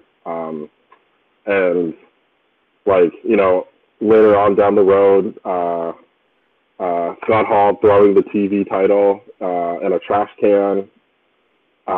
It's like, okay, dude, these guys really, really don't like WCW. They're really trying to destroy it from the inside out. And it just the authenticity that Scott Hall just essentially being himself. It was just he added a lot of credibility to WCW.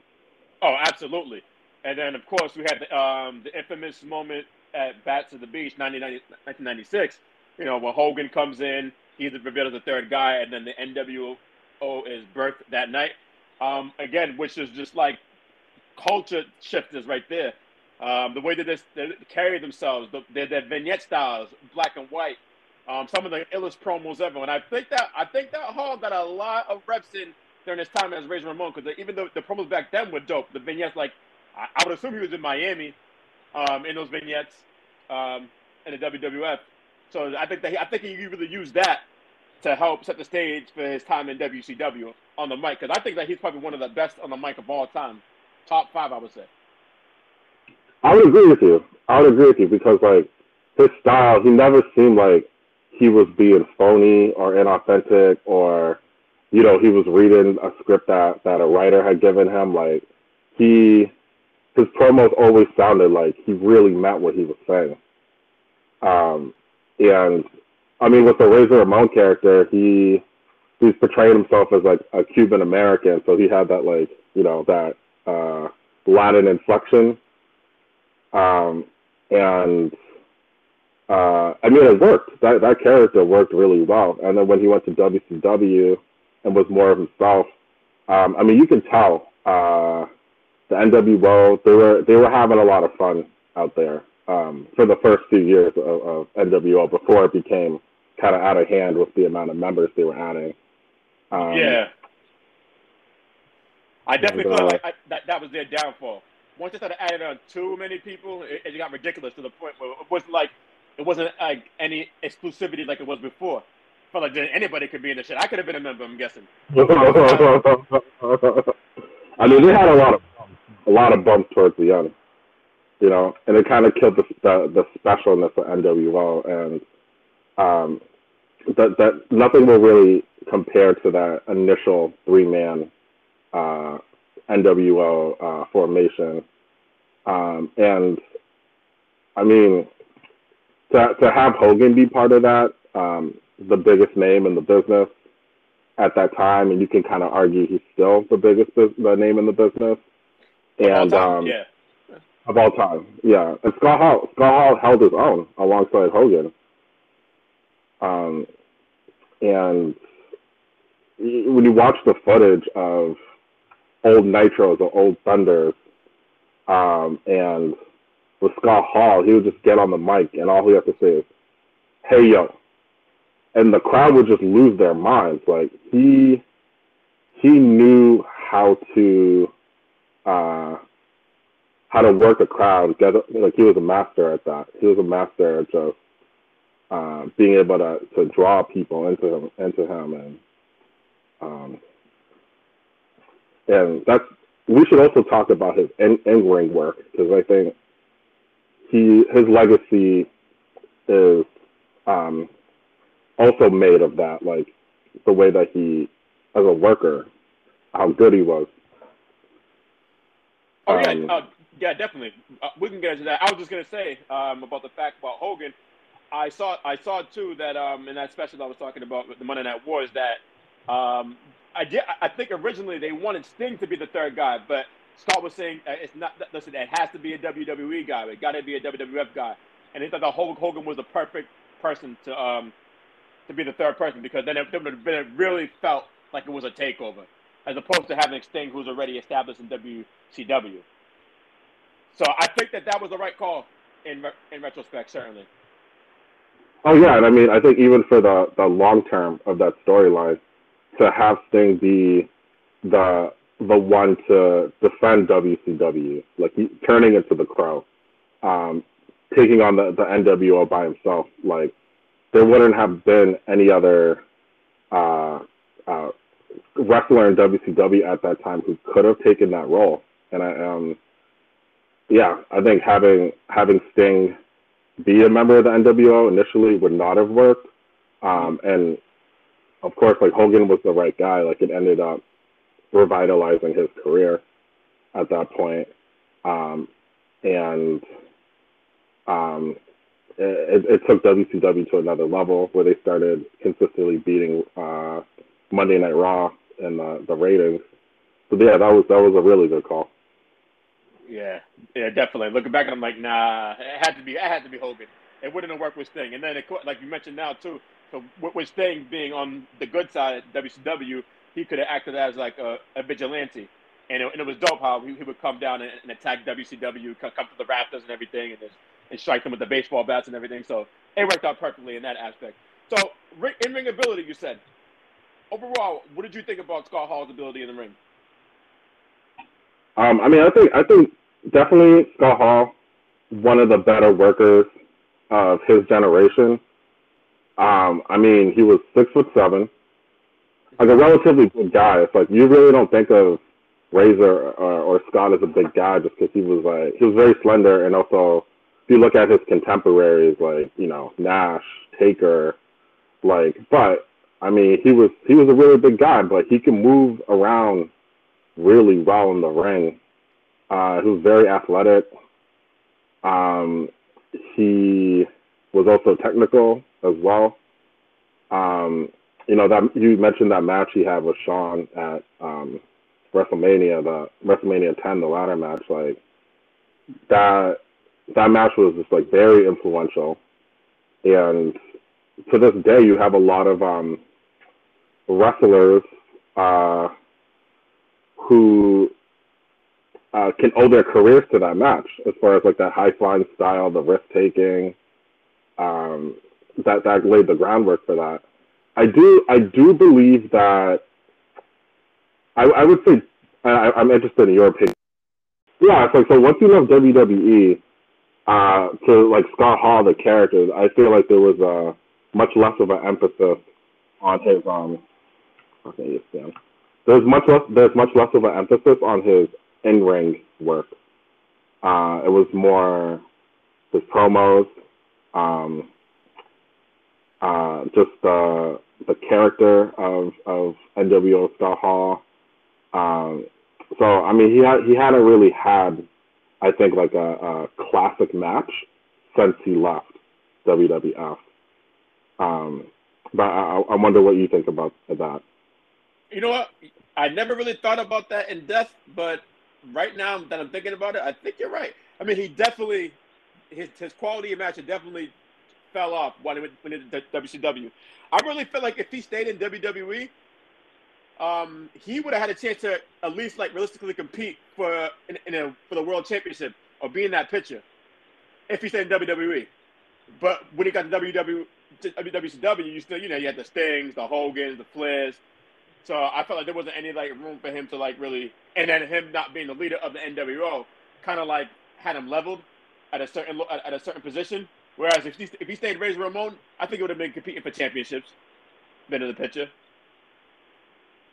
So that could be another thing. Like you said, he definitely had classic moments as Scott Hall in WCW, but not necessarily classic matches. I can't think of one classic match he had.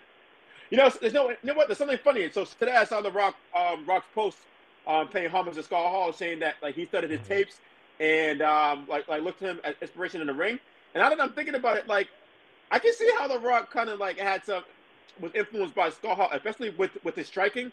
Their strikes are very similar in the ring. I never thought about that until they mentioned that. Yep. Kind of that like wide hook, kind of like take one step back, kind of like swinging. Yeah, I can totally see that. And even his swag too, I think is like Razor Ramon compared to like 98, 99 Rock is very, very, very similar. Real talk. Like the people's eyebrow, like stuff like that, like him rocking those like Versace shirts or designer shirts. It's very Razor Ramon like. Yeah, I never thought about this until now. That's crazy. Yeah, so those I don't think those two characters could have existed at the same time in WWF just because they're just so similar. Yeah. I was gonna, why do you think Scott Hall never became a world champion? He wasn't in WWF. He wasn't in WCW. Like, what do you think prevented him from reaching that next level? Well, as I said, I felt like definitely with WCW, it's just the fact that they had their guys already established, like the Hogans, the Stings, the Flairs. And you know how they was feeding it down their viewers' like mouths all the time. It was always a Hogan versus Flair match like a million times. Like, hey, we gotta say something else here. So I think that was the case. But in WWF, I really felt like if he stayed there long enough, he would have been in a championship picture. I mean, Diesel had his chance, right?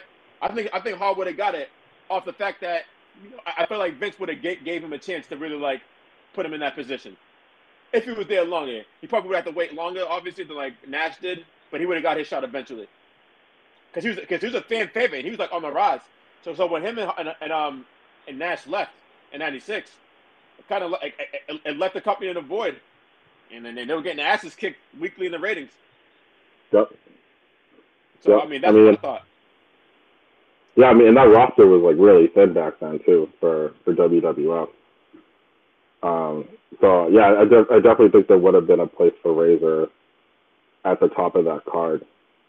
Like I said before, I'm not sure if Nash and Hall remain in WWE, that Triple H would have got a push like he did. I'm really not sure. I don't think so. Yeah, I mean, with Triple H, I think a lot of the outside the ring circumstances led to him having that as a successful career as he did, and he was essentially the only person to get punished because of the curtain call. Because I believe Shawn Michaels was champion, so they couldn't do anything, and then Nash and Hall dipped, so he was just left. He was left. Yeah, he really had to eat shit, for lack of a better term, for a few years until eventually uh, he became WWF champion. But I think Hall would have fit in perfectly in the Attitude Era, and in a lot of ways, the Attitude Era happened because of the NWO, and it was WWF's response to how that angle in WCW caught fire. Oh, absolutely. Because I mean, they were facing termination out of the business, so they had no choice. They had to evolve with the times, and around that time, it was like the counterculture going on with like Howard Stern, a lot of outlandish things. So they was like, listen, let's take it to another level, and created the Attitude Era. This is why I always tell people when they ask me who's better, D-Generation X or NWO. I go with NWO just for the simple fact that NWO there would be no D-Generation X. I say it's better, but DX was executed better. But I think NWO was better just because they were the first to do it. I agree. I agree with you. I mean, I think that NWO they had the better aesthetics. If you look at like talent for talent, like they were more talented than DX. And yeah, I mean, I think NWO does have advantage over DX in terms of what's better. Yeah, but like you said, like they made it got too ridiculous. Everybody was in, and I get it. I get they're trying to like make it like it's their own organization, their own company. But I'm like, come on, this is too much, dog. You gotta have a cap. You gotta have a cap at some point. Way too many people in here. It was crazy. So let me ask you a Yeah, question too. Do you watch those videos on YouTube from What Culture? I do. Yeah, So I seen when Scott was on life support, there was a video of they were talking about his career, and what did they say? They asked, "Is he?" Oh, I guess they were answering questions from Twitter, and somebody asked, "Is he the best non-world champion of all time?" And I'm like, "That's tough. Is he the best? I don't know." Now, is he the most technical? Absolutely not. But if you take the whole package, like his work on the mic and on the camera, you can make a case for him. I wonder what your thoughts on that. I mean, I think he's top five. Like off the top of my head, I look at someone like uh, the British Bulldog, never won a title. Owen Hart, never won a world title. Uh, I guess Piper may have won WCW, but he never won a WWF title. Jake the Snake. There's just a lot of wrestlers who never really, and Mr. Perfect. Yeah, there's so many wrestlers that never reached that peak. I would say that Scott Hall was up there in terms of like star power. Someone that's never won a world title, for sure. No, definitely star power because as much as he's like he was always loved by wrestling fans, like true hardcore fans, he gets love. He gets love like he's been a champion several times, a world champion, like 5-time world champion. He gets that type of love. I don't think that anybody else that we mentioned gets love like that, like he did, like, even when he was alive. No, I totally agree. I think he transcended wrestling in a way of like, he's someone that's cool. Like, if you have friends over, this happens to me every once in a while. It's like you have a friend over, you're watching wrestling, and they're like, "What the hell is this?" Like it's kind of like you're embarrassed, but with NWO, Scott Hall, Razor, it's like you can show somebody his old promos, you can show someone his old matches, and even if they're non-wrestling fans, I think they're gonna see like the authenticity of Scott Hall, and his character work, and be drawn into that. I think, yeah, no, he was just really, really beloved. He was very, very beloved. And he had of course, he had a lot of demons, Like, alcoholism and stuff. hey, like we all do. I think we all got some problems, big or small. We all got them. But for the most part, he did beat that. It was good to see that. Because Absolutely. I didn't know about that until he had an E60 special. I'm like, wow, like I really didn't know his life was like that. That's crazy. but obviously I seen him like trying to get his life together. I believe Diamond Dallas Page was very influential in helping him out, and even Jake the Snake. Yep. Yeah, that's dope. I mean, you could argue that DDP helped extend Scott Hall's life for like, a good decade. Yeah, very true. And that's what makes it sad is like, he was clean or working towards sobriety at the time of his passing. And, for him to be gone because of a procedure going bad, like it was very, very tragic. Yeah, man. Yeah. It was crazy, man. You can see all the emotions pouring up in the wrestling community, wrestlers of the past, wrestlers of the present. It's just crazy. So I haven't really seen like this type of outpour going in a long time for a wrestler. Because we are in the wrestling community, we're used to wrestlers passing away. A lot of them far too early. We see this a lot. So it's like we're kind of numb to it. But this one just hits really, really, really different. But I'm happy that he got his flowers. Got inducted twice into the WWE Hall of Fame as a solo actor then last year in the NWO. So I'm happy he got all the flowers. And, I seen he was out here. My man's went to go see him in Scott Hall. I think it was last year in August for signing. So that was dope. I see he was doing that a lot. So it's good to see him that he got all the flowers before he passed away. I mean, he deserved it. He was a living legend. Fact. And his influence is going to be felt for generations. And I think for the younger people, they need to go back, watch some of his matches, watch his promos, compare it to what you see right now, the current product, and it was a level above for sure. Facts. Most swag in the business. Probably only Flair can rival him.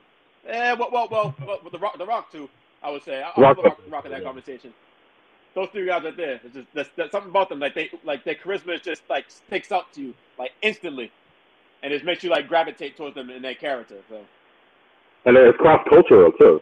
I think no matter where you're from, it's like, yeah, Razor Ramon is that dude. Like he just connected with so many different kinds of people. Facts. White, black, Hispanic, people of the younger generation. Right. Well, I mean, our generation certainly, and generations before. I don't know how tapped in Gen Z is to him, but I would know if they really sit back, like you said, and watch his old promos and watch his matches, they'd be like, yo, he's a cool-ass guy. Right, exactly. Facts. Do you have a favorite Razor Ramon match? Well, I'm guessing you're going to say WrestleMania 10, because I was going to say the same thing, too. So actually, I'm going to say... Or rather, a favorite moment, or moment match. So my favorite moment was when he wrestled 1-2-3 Kid on Raw, and put over the Kid, and made him a star. That at the time, like watching Raw, like this 1-2-3 Kid's a jobber. Of course he's gonna lose, and then I think he rolled up Razor or something like that. Like, and for that win, that was just an amazing moment. And even though Scott Hall was on the losing end of that, he came out. Well, he put over the Kid big time, but then he also transitioned into a babyface, and I think that was my favorite moment. Yeah, I forgot about that moment, the 1-2-3 Kid when he rolled him up, and then he was just shocked and everything and heated, and 1-2-3 Kid left the ring, was out of there. I mean, Scott Hall got dope moments. I like I said, WrestleMania 10. I think one of the best WrestleManias, top to bottom, from the card standpoint. And that match was like you said, we talked about it earlier. That match was an instant classic. It laid the foundation for what we've seen going forward with like the Hardy Boys, Edge and Christian, and the Dudley Boys. Like we would have none of those classic ladder matches or TLC matches if it was not for Scott Hall, rather Razor Ramon and Shawn Michaels and what they did at Madison Square Garden at WrestleMania 10. So I got to go with that moment. Well, man, I don't want to take up too much of your time. We can wrap it up right here. I appreciate it. All right, no problem. Thank you so much. I'm glad we were able to talk about his life and his legacy. Oh, no problem. Have a good rest of your day. All right, you too, bro. All right, take care.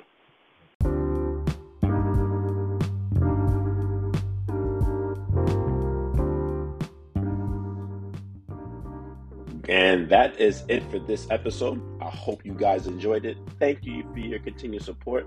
And if you're new to this podcast, welcome. And I hope you'll stick around for the journey. If you haven't already, be sure to hit that subscribe button, as the Mr. Vincent podcast is available on every streaming platform, which includes Spotify, Apple Podcasts, and Google Podcasts.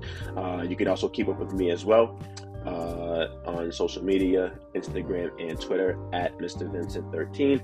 And you can also like my Facebook fan page as well, Emmanuel Vincent. So that's pretty much it. Thank you to Anchor again also as well. And guys, enjoy WrestleMania. It should be okay. Let's hope for the best. All right, until next time, take care.